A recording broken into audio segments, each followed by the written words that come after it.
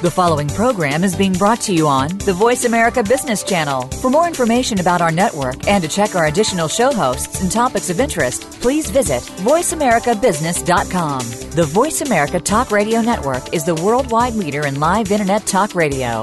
Visit voiceamerica.com. The views and ideas expressed on the following program are strictly those of the host or guests and do not necessarily reflect the views and ideas held by the Voice America Talk Radio Network, its staff, and management.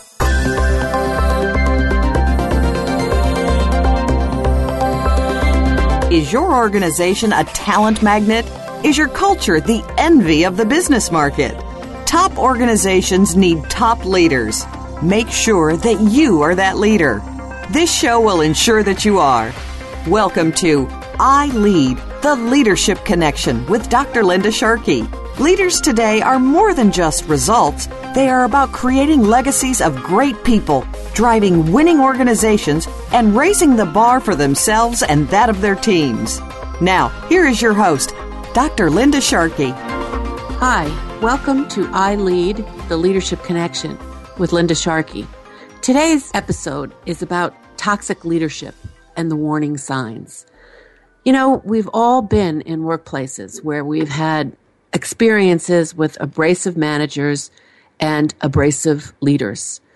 I was thinking about 3 stories that I experienced as I was getting ready for this session. The first was a very senior leader in an organization where I was. He had a hot temper. He was a bit of a cowboy, actually, and no one wanted to be on his bad side. This went on for quite a number of years, and it was very troubling that the organization allowed this man to survive as long as he did. But they did. It came time for a very big promotion, and this individual really wanted the job. He got passed over by the very senior boss, and the boss told him why. And he said, because your behavior is toxic in the workplace.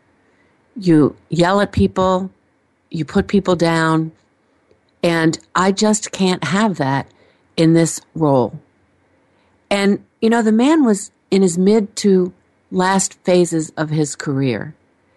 And he told that story at a leadership conference that I was attending. And he had tears in his eyes. And he told the upcoming leaders, I wish somebody had helped me earlier on. Because how I behaved was just not right. And now I've lost one of the greatest jobs I ever wanted to have. And then he said, it also affected my relationship with my children. And I was so taken by that story because it was sad. It was really sad. I remember another story. This gentleman, by the way, I should mention, ultimately left the company.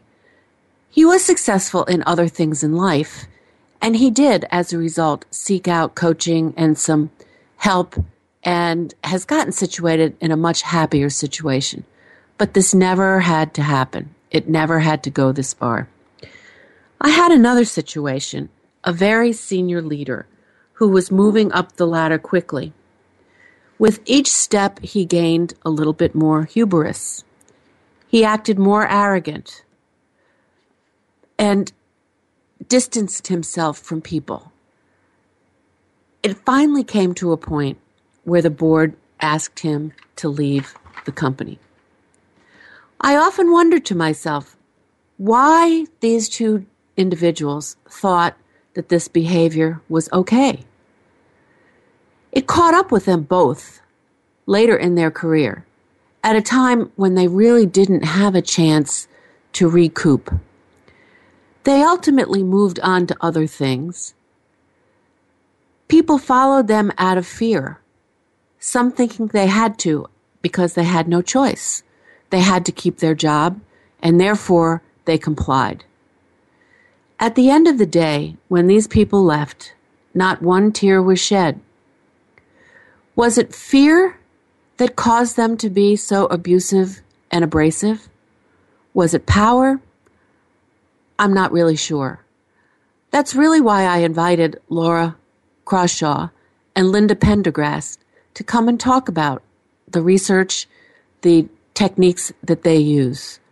I think they have really uncovered some significant findings which may help us all avoid being the abrasive or toxic leader. And we've all seen them. Then I thought of another story.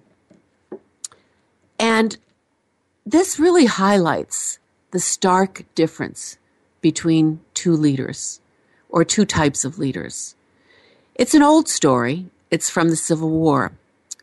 I often use it in leadership development programs, as do others, as a case study to help people think about how they really want to lead and how they really can develop people who will follow them, not because they're being coerced or bullied, but because they really want to. And the story is about Joshua Chamberlain. Many of you may know this story. It's widely used. Joshua Chamberlain was a Civil War battalion commander for the North. He was from Maine. He was a professor, and he led 10,000 Maine men into battle. He was in the war for a period of time, and by this time, he was down to 1,000 men. So he had seen a lot of sacrifice and a lot of bloodshed. He got orders from headquarters to take 120 deserters with him into battle. The next day was probably one of the most crucial battles that he was going to have to face. These 120 men, who were deserters, were tired, they were shackled, their ankles were bleeding, they hadn't been fed, they were being poked by bayonets to keep them moving. And the orders said, Colonel Chamberlain, you may either shoot these men or take them to battle. The choice is yours. So Chamberlain gets up, he looks over the horizon, he takes these orders, and he says, No, I will not shoot you. I won't shoot anyone. It's going to be your choice whether you come into battle with us or not. We can sure use you. We were 10,000 men when we started. We're now down to 1,000. And we have a battle tomorrow, which is going to be very difficult. And I could use you with me because we're fighting for something much larger than ourselves. We're fighting not for this earth or this dirt. We're fighting for the rights of men and women to be free in this country. And that's a greater cause for all of us. He then had the shackles taken off of each man. He fed them. They hadn't eaten in a while. And then he spoke to them about the purpose of the upcoming battle. At the end of the day, all 120 men joined him in battle. He gave them their guns. And what's really significant about this particular story is that battle at Little Round Top is considered to be the battle that actually turned the Civil War. Historians and people that study the Civil War said Chamberlain would never have been able to achieve the results that he did and win that battle at Little Round Top if it was not for the additional 120 men. So what did Chamberlain do that was so different from the other two leaders who were abrasive, who put down people, who yelled at people if they didn't get what he wanted? What was different was he operated based on his values. He was very self-aware. He knew that he valued life, and he was not going to shoot anyone. He also knew his purpose. He operated from his center, what he was all about. And he showed the future need and purpose for those men. He talked about how they could help and what was in it for them. As I said, everyone came with him at the end. To me, that is a mark of a real leader.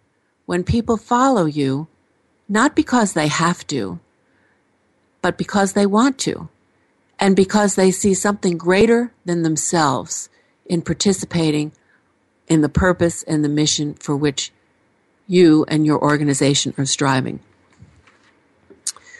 Laura Crawshaw and Lynda Prendergast, who uses a particular methodology to help people move from abrasive management styles into more constructive styles, offered a very interesting perspective, I thought.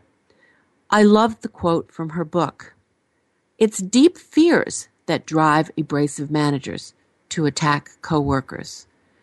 And fundamentally, when you think about those words, you say and you can see that people operate sometimes out of a deep fear, and they really don't know what's causing their anxiety. And as a result, they become abusive to protect themselves and to protect themselves from things around them. At some level, there's personal insecurity or lack of self-esteem. I see this outside the workplace as well. I was thinking of xenophobia the other day, where people have a deep distrust of others who are not like themselves, who are different, or who are not from their tribe. And when you think about those concepts, you can see if we act and react to others with a high degree of distrust, a high degree of fear, then we can't possibly collaborate and work together in a way that can build success. In some research that I did recently for our Transglobal Leadership book, we were looking at what are the behaviors that leaders need to have to really be successful in this global world. And we came up with five that were really statistically significant. But one of them was the ability to deal with differences, to accept people from all different walks of life, to value the way they think about the world, to not criticize it, to not believe that our way or your way is the only right way to get from point A to point B. I think this is a very significant point. We all have personal lessons to learn about how we can operate less from the basis of fear, and we all have certain fears, but more from a basis of how do we draw people in? How do we learn about others? How do we find the common ground? How do we ask questions so that we can understand their point of view, not just assume that their point of view is different from ours or not as good as ours, or maybe they're not as valuable as we are. I think that this is a very significant challenge that we face day in and day out. And in this new global world, which is not going to go away, we have to be more adaptive and we have to be more able to adjust our thinking and work in a more cooperative, collaborative, not them and us kind of world. So with that, I'd like to move to take a quick break. And when I come back, we'll be talking to my guests that I'm thrilled to have, Laura Crawshaw and Lynda Prendergast. Stay tuned.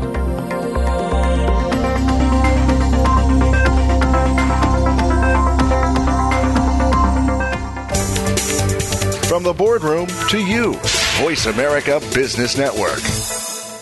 Dr. Lynda Sharkey promotes fact-based solutions for global organizations and leaders that are known to drive business success. Do you want to put the wow in your talent practices? How about a spring in your leadership approaches? Coaching and leadership development are proven methods that, if done right, really do make good leaders great. If you want a no-nonsense, practical approach that will enable you to compete anywhere in the world with measurable results, contact Lynda today. Visit LyndaSharkey.com. Again, that's LyndaSharkey.com. Have you had a chance to check out Voice America's online magazine and blog, Press Pass? If you love our hosts and shows, check out articles that give an even deeper perspective. Plus topics about health and fitness, movie reviews, philosophy, business tips and tactics, spirituality, positive thought, current events, and even more about your favorite host. It's just a click away at vapresspass.com. That's vapresspass.com. VA Press Pass by Voice America. All access, all the time. For 27 years, KidStar has empowered thousands of kids across the country. And now we have the opportunity to empower children around the world. KidStar is announcing a new radio show called Voyage Earth. Voyage Earth will empower kids from across the world. And we need your help. KidStar has created a Kickstarter campaign just for this new undertaking. By pledging to Kickstarter, you pledge for a future of empowered people to come. My name is Harmony Hagedorn. And I'm Angel Ramirez. From the Angel and Harmony Show on Voice America Kids. KidStar, we empower kids. Find out what's happening on the Voice America Talk Radio Network by keeping up with us on Twitter. You can find us at Voice America TRN.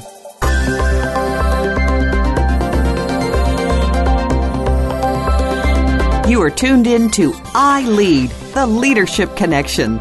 To speak to Dr. Lynda Sharkey or her guest, please call in to 1-866-472-5790. That's 1-866-472-5790. We'd also love to hear from you by email. The email address is Lynda@LyndaSharkey.com. Now, back to I Lead, the Leadership Connection. Hi, I'm Lynda Sharkey, host of I Lead, the Leadership Connection.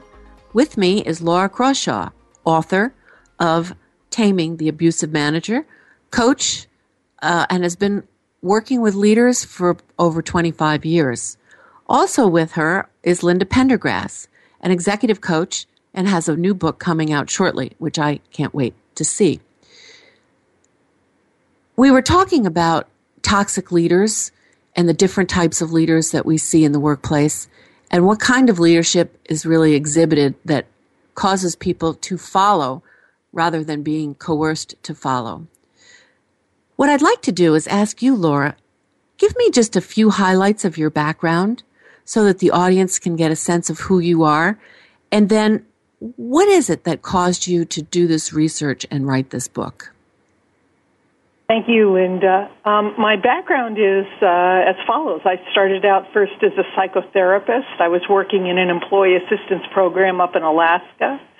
And back in the 80s, there was a request for an appointment on an emergency basis. And an individual came in. He worked in the oil fields.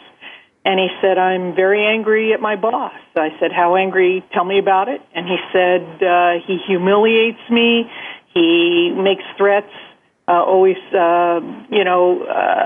calling me names in front of other people, and I'm really angry." And I said, "How angry are you?" And he said, "I'm thinking of killing him." And as a psychotherapist, you're supposed to ask, have you thought of how you do that? And he said, "Yeah, my gun's in the car."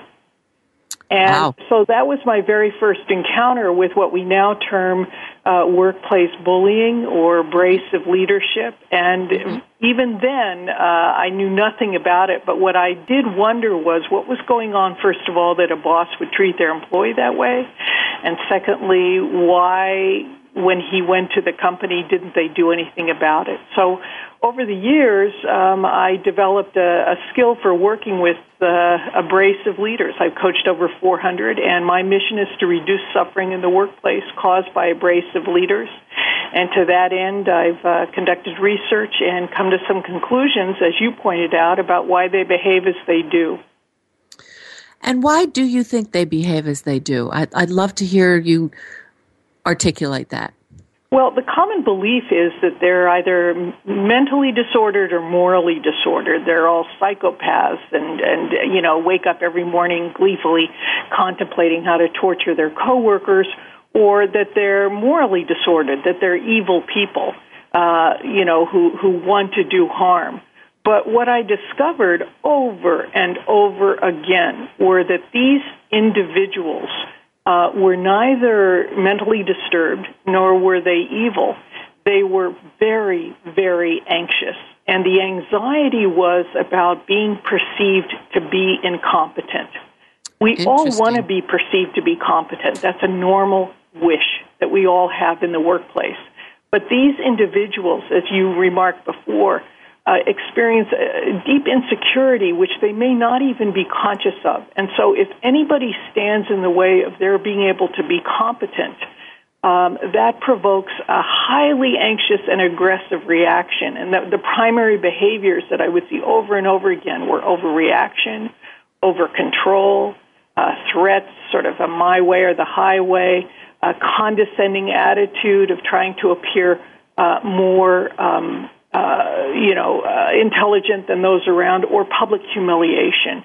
And it was sad to see, it still is. But these are people who also underestimate their impact on others. They are poor at reading their impact. And so many times they view these behaviors as noble and necessary, things you have to do. You have to kick ass to get things done. And so it was a revelation for me. That's very interesting. I think that's, you wouldn't think that, because many people assume they're arrogant or they, think they're better. But really it's that deep down anxiety of not being seen as competent that causes them to react the way they do. I think that's fascinating. Mm-hmm. Why don't you think companies deal with this more effectively? Because that's I see a lot of that kind of behavior in the workplace. Right. Again, there are two common beliefs about companies. Companies don't intervene, A, because they're evil. This is sort of they're evil. They don't care. Or, or the second one would be that they just don't care, that people are expendable. I found something very different. What I found was that the organizations are afraid. They're afraid of either doing harm or being harmed. They're afraid of being harmed, that if they do intervene, the individual will turn on them, sue them for wrongful discharge. These abrasive leaders usually do not perceive themselves to be abrasive, so they're in denial. So if you sit down and say you need to turn your behavior around, they'll insist they're not abrasive, you don't know what you're talking about, etc. Yep. So it's the fear of being harmed by the individual or the fear of doing harm. This individual may have immense technical competence of great value to the organization. They may not want to lose this individual, or leadership may not have experienced those behaviors themselves. So you'll hear things like, well, he's never done it to me, or she's never treated me that way, and so they may feel a sense of loyalty. But again, it ties back to fear, the fear of doing harm or being harmed. And also because organizations feel hopeless. They feel people can't change, there's nothing we can do, our only alternative is to terminate this person. And when we let them know that's not their only alternative, that people can change and they can set limits and consequences for abrasive behavior and offer specialized coaching, organizations feel empowered and feel that there's something they can do. Yeah, you made such an interesting point. Very often it's not until somebody gets higher up in the organization that somebody starts to see this behavior up close and personal. And it's been going on for a very long time. In the case of the two case studies that I offered earlier, that's exactly what happened. And these individuals, expression I've often used is they kiss up and they kick down. And so their senior leaders don't see it until they're working with them directly and they experience it and they see it. And by that time, often they feel like it's too late to do anything. Right. Now, in the case of my two case studies, these individuals were exited, but there was a lot of pain before it got to that point. Right, exactly. And oftentimes when complaints do come forward from employees, they're written off as personality conflicts, or, people just don't like the individual because they're a tough driver. And really, this is, again, a denial of the seriousness of the situation. Yeah. Yeah. So tell me, what exactly is boss whispering? So audience can get a sense of what that is. How do you deal with it? What's the intervention that you use? Well, it's a method that I developed, again, over 30 years of coaching these individuals and making a lot of mistakes. But it's really 3 steps. It has to start with the organization intervening. A boss whispering does not work unless the organization steps in and says, you need to turn this around. We're getting a lot of complaints. People don't feel treated with respect when they work with you. Things have got to change, and we would like to offer you help. Now, what this does is this escalates the anxiety of the individual who, though they may be seen as technically competent, they're now being viewed as being interpersonally incompetent. And then when the individual comes to coaching, we offer essentially a 3-step process.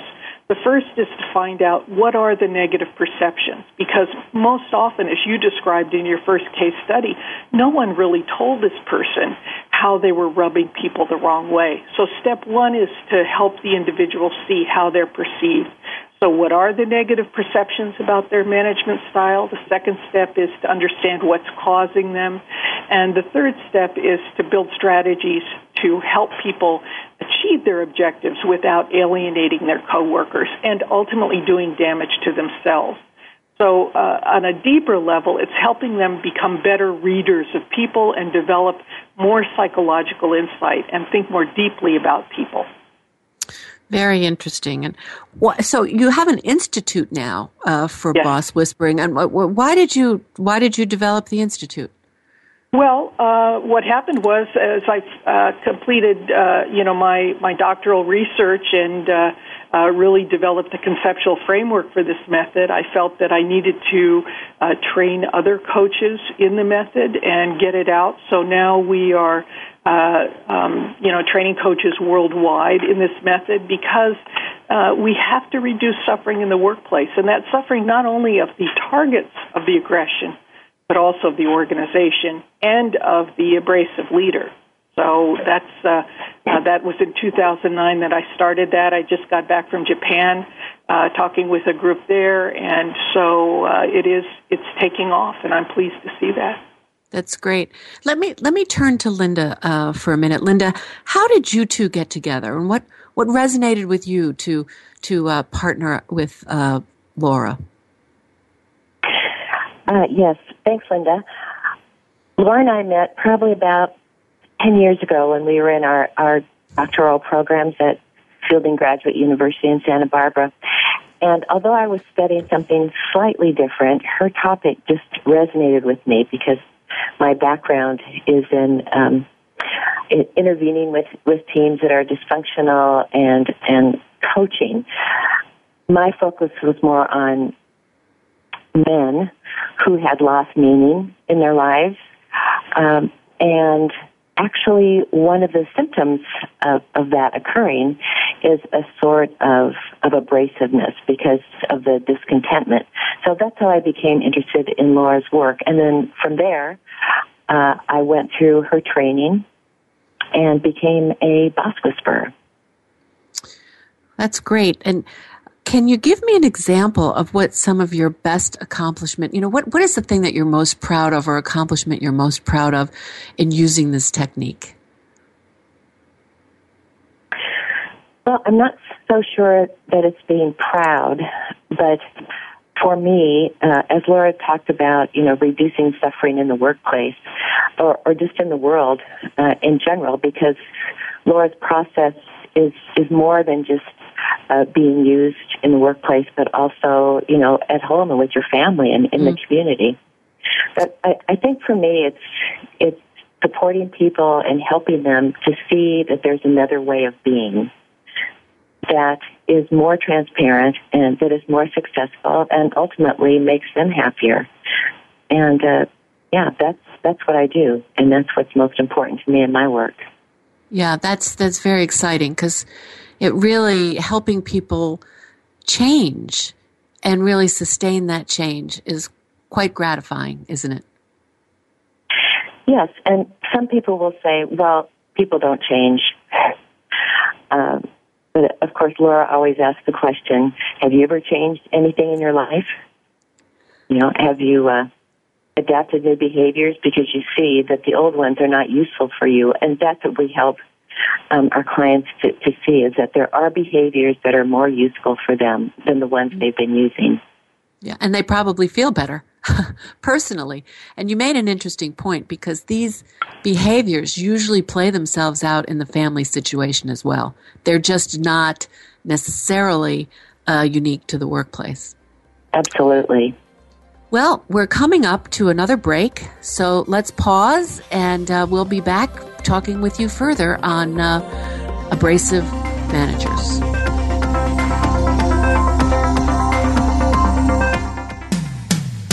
When it comes to business, you'll find the experts here. Voice America Business Network. Dr. Lynda Sharkey promotes fact-based solutions for global organizations and leaders that are known to drive business success. Do you want to put the wow in your talent practices? How about a spring in your leadership approaches? Coaching and leadership development are proven methods that, if done right, really do make good leaders great. If you want a no-nonsense, practical approach that will enable you to compete anywhere in the world with measurable results, contact Lynda today. Visit LyndaSharkey.com. Again, that's LyndaSharkey.com. Have you friended us on Facebook yet? Why not? Just go to Facebook.com/Voice America or search for the keywords Voice America. Once you are part of our Facebook network, you'll receive daily messages about what's happening with our shows, this week's featured guests, and new happenings of the Voice America Talk Radio Network. And you can add your voice to the always active discussions on our wall. Just go to Facebook.com/Voice America or search for Voice America. Have you become a member yet? Sign up now to become a member of Voice America. It's always free and easy. Plus, you get to take advantage of some great member benefits. Get unlimited access to millions of hours of on-demand content across all of our channels. Keep track of your favorite episodes, shows, and hosts in your own customizable library. Find out what shows you might be interested in based on your favorites. Plus, you get insider access with our newsletter. Membership gives you more. Sign up at voiceamerica.com and click Register at the top right. Think you've seen everything there is to see in online television? Let us surprise you. Visit voiceamerica.tv today for sports, health, business, and more on demand 24/7.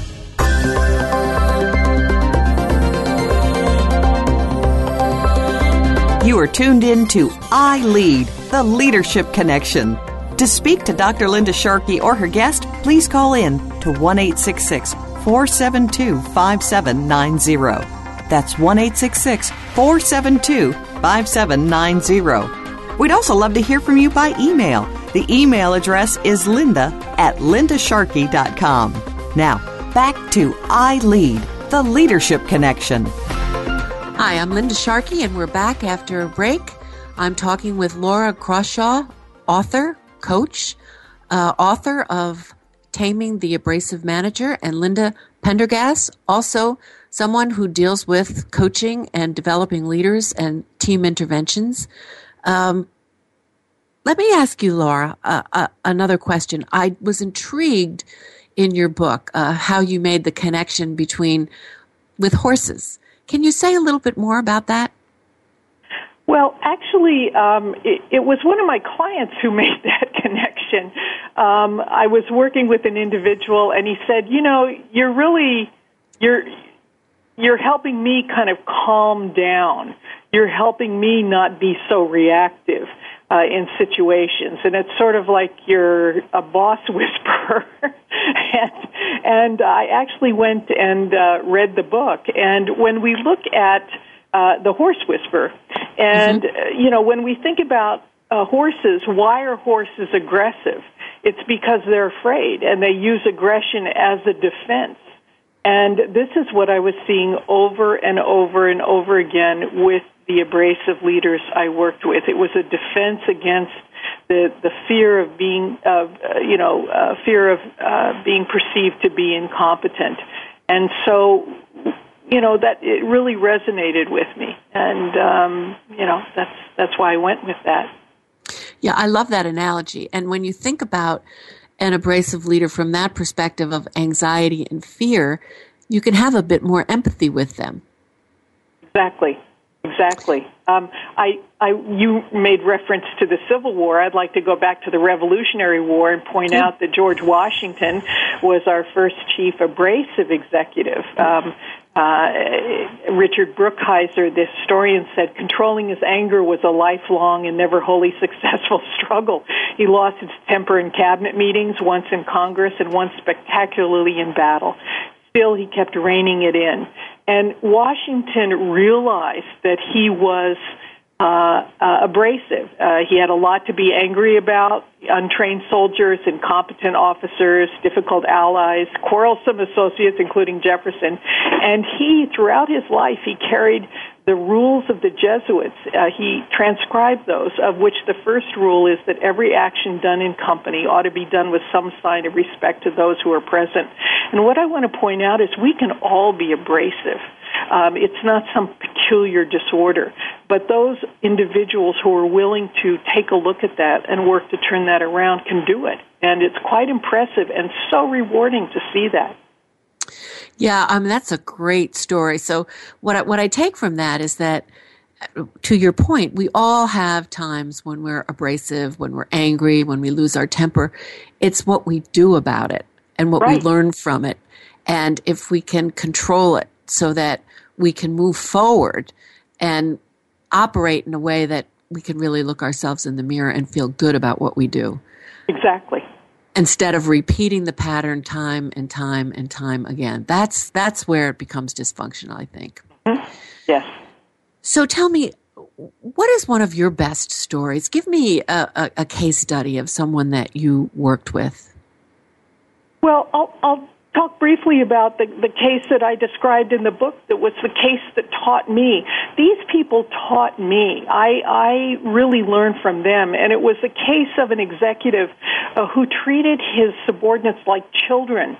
He would yell at them if he felt they were, doing something that was unacceptable. He would sort of lead to conclusions. And when I interviewed his subordinates, they kept saying he treats us like kids. And so this is early on in my work. I was working with this individual and didn't feel like we were making a lot of progress. And after about the fourth session, he came in one day and he said, "I know why I behave this way." And I said, "Why?"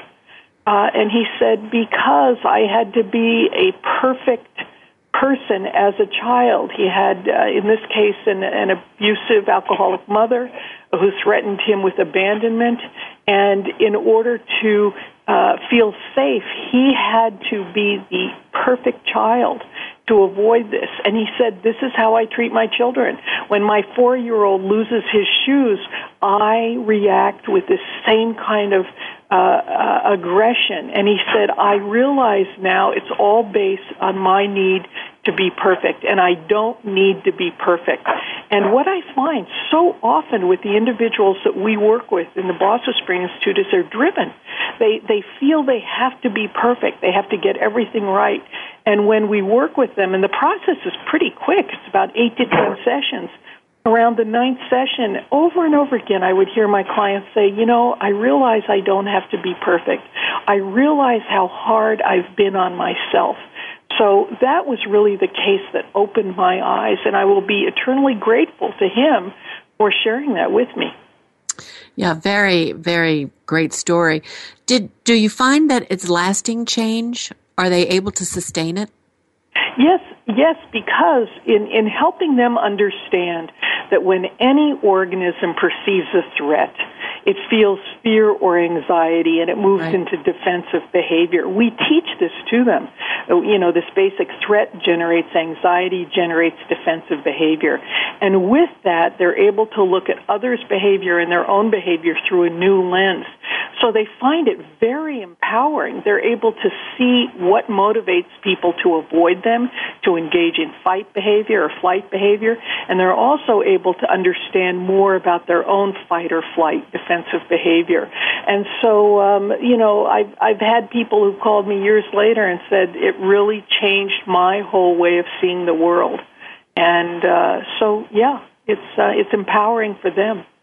That's really great. It's interesting that you talk about the threat and the defensiveness, because we're beginning to understand that the brain is wired that way. Absolutely. And that when you are, it's not that we've just taught it.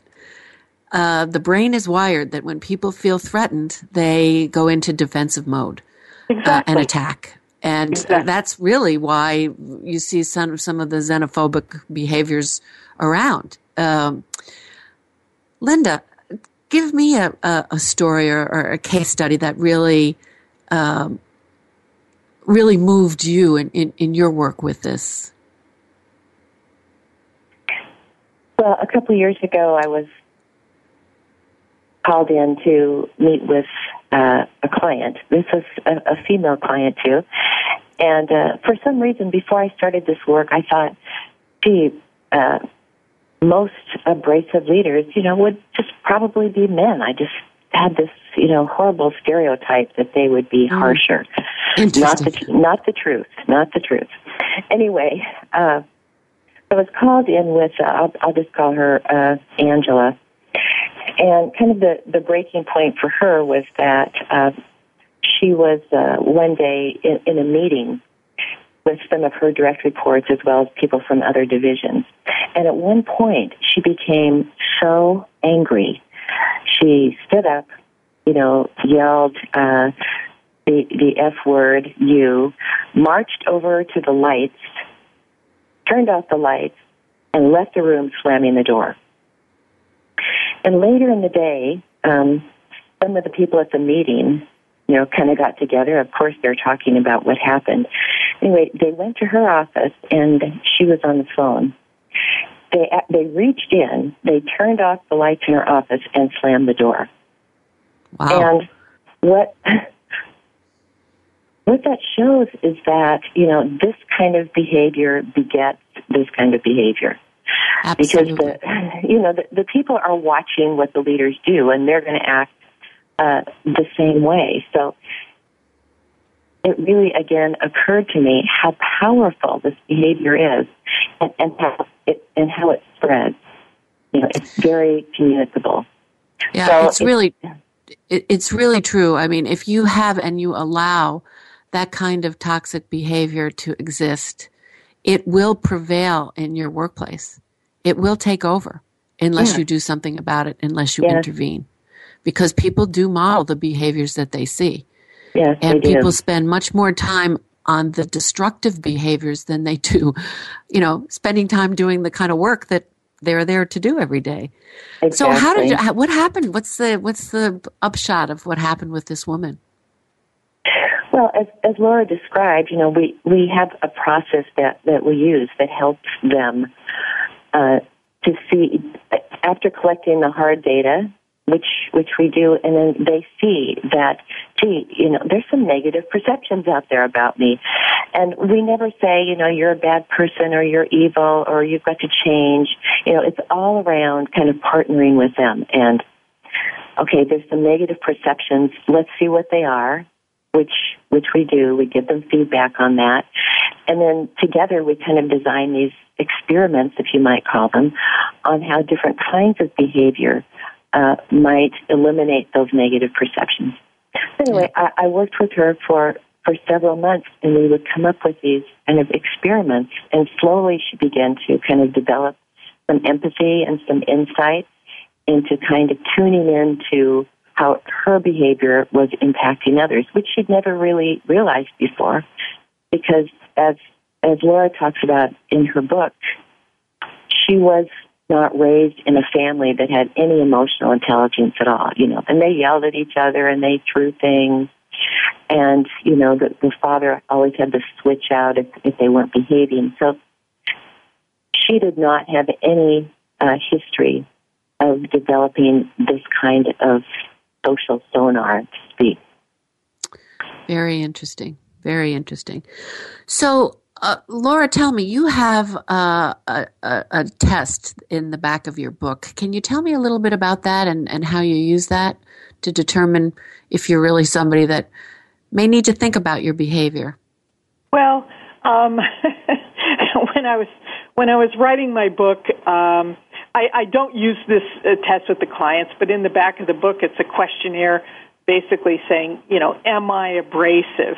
And there's some sort of characteristic signs and signals that tend to arise, which is, have you ever been told that you need to ease up on people, or kind of be nicer? That may be an indicator there. Or have you ever been given a nickname? I mean, I'm collecting the nicknames, Tyrannosaurus Rex or the wildebeest, etc. And there's some possibilities. The reality is, though, abrasive leaders do not see themselves as abrasive. They see their behavior, as fairly normal, as Lynda says, from their background. So those folks tend not to read my book. Although in one case the employee group purchased the book and left it on their boss's desk anonymously. I've seen that happen before. Said, yeah, I guess this is a message. So, there are some indicators. But I think what's more important, what I'd really like to say to employers is, many employers get caught in the trap of feeling that they can only intervene if they have hard evidence. We have to have observed the abrasive behavior, and many times people don't, or there has to be evidence. We're going to be coming up towards break shortly. So okay, yeah. The evidence are the negative perceptions. When you're hearing distress should be given credence and paid attention to. That's terrific. Thank you so much, Laura. And Lynda, we just so appreciate you being on the show. And we are moving now to another break. I'll talk to you shortly when we come back.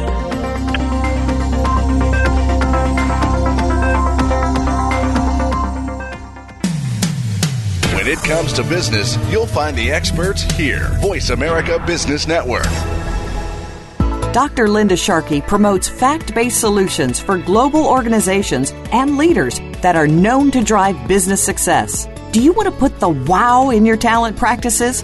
How about a spring in your leadership approaches? Coaching and leadership development are proven methods that, if done right, really do make good leaders great. If you want a no-nonsense, practical approach that will enable you to compete anywhere in the world with measurable results, contact Lynda today.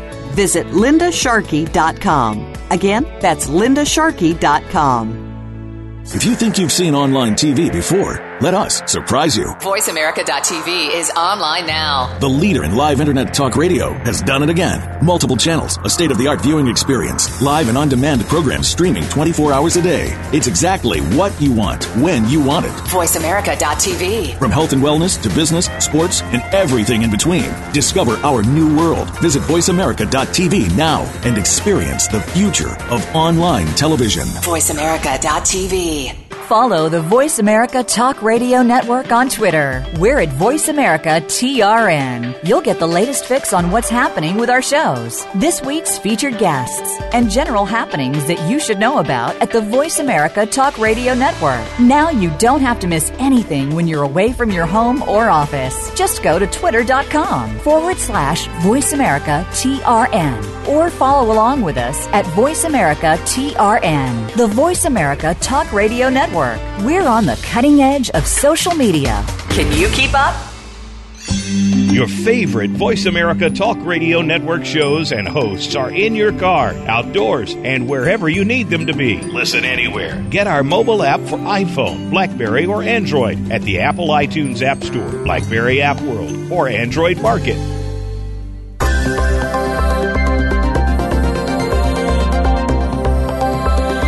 You are tuned in to I Lead, the Leadership Connection.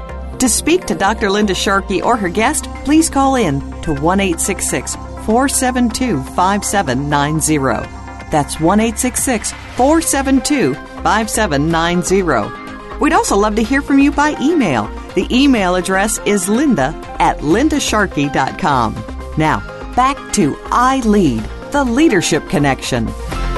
Hi, I'm Lynda Sharkey, the host of I Lead, the Leadership Connection, and we just heard from Laura Crawshaw and Lynda Prendergast and some fascinating research that they did around the abrasive manager. My research around coaching, and Laura and Lynda have a very unique approach called boss whispering, indicates that using coaching on a measurable basis with leaders is probably the most effective tool to drive business results at the end of the day. In fact, coaching was directly correlated to business results. And therefore, I think building the capacity within your organization to coach others, you don't always have to have an external coach, but having leaders and managers skilled in being able to coach to help people turn around behavior that's destructive and getting in the way is extremely useful. Many people think they are coaching, but if you ask the people that they think they're coaching, they find that they're really just giving them feedback, and periodically they're catching them doing something wrong, as opposed to catching them doing something right, and or making the coaching focused on the future. When I say focused on the future, the reason I say that is so important because somebody can't change what they did in the past. All they can do is apologize for what they've done. But what they can change is how they react to that similar or same situation in the future. So when you think about coaching, it has to be specific, clear, behavioral suggestions of how someone can do something differently in a similar or future setting that may be a trigger for their use of that aggressive behavior. And they have to have actionable advice. One statement that I run into frequently is so-and-so is aggressive and at times abusive. And Laura mentioned this. Many companies will say to me, oh, this person, they bring in so much money a year, they're a top sales leader, we can't get rid of them. Other people will say, well, he's the best researcher, the best doctor in the organization. If he goes, we lose everything. But the truth of the matter is that these people, if they're allowed to continue, they still can be brilliant technically. But as a leader and as an organization, you have a responsibility to say, these are acceptable behaviors in our workplace and these are not. And if people are unwilling to change their behavior for whatever reason, you have a responsibility to get rid of what I call the bad apples. Now, most people will change. Ultimately, they will change if there's enough skin in the game and enough pain, frankly, to want to change. But the longer you allow that behavior to go on, you are sending a message to the rest of your organization, and you're saying, that's okay. I remember somebody came up to me one day and said, I can yell at whoever I want because this company is never going to get rid of me. I bring in $10 million a year in revenue, and I can do whatever I want. And that person literally believed that. And you know why they believed that? Because the company absolutely did let them continue on, and they knew that the person was aggressive and abrasive. At the end of the day, if you want a values-aligned organization, and we've already talked about values that are consistent with where you want your company to go, and that where people are aligned with those values, the research shows that those companies sustain themselves much more successfully over a longer period of time. If that's what you want, you cannot tolerate abrasive and or abusive behaviors. It comes in lots of different forms. It can be quiet. It can be subtle.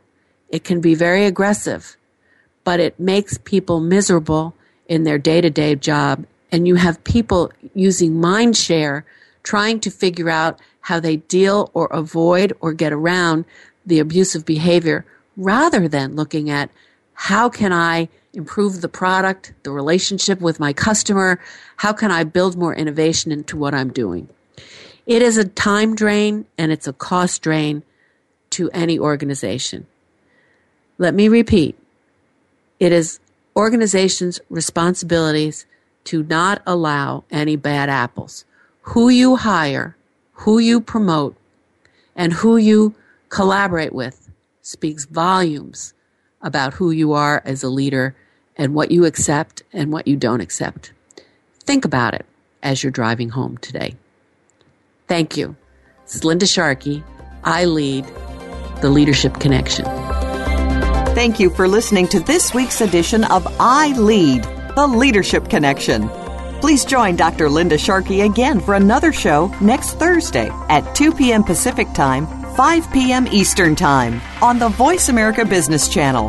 Have a successful week.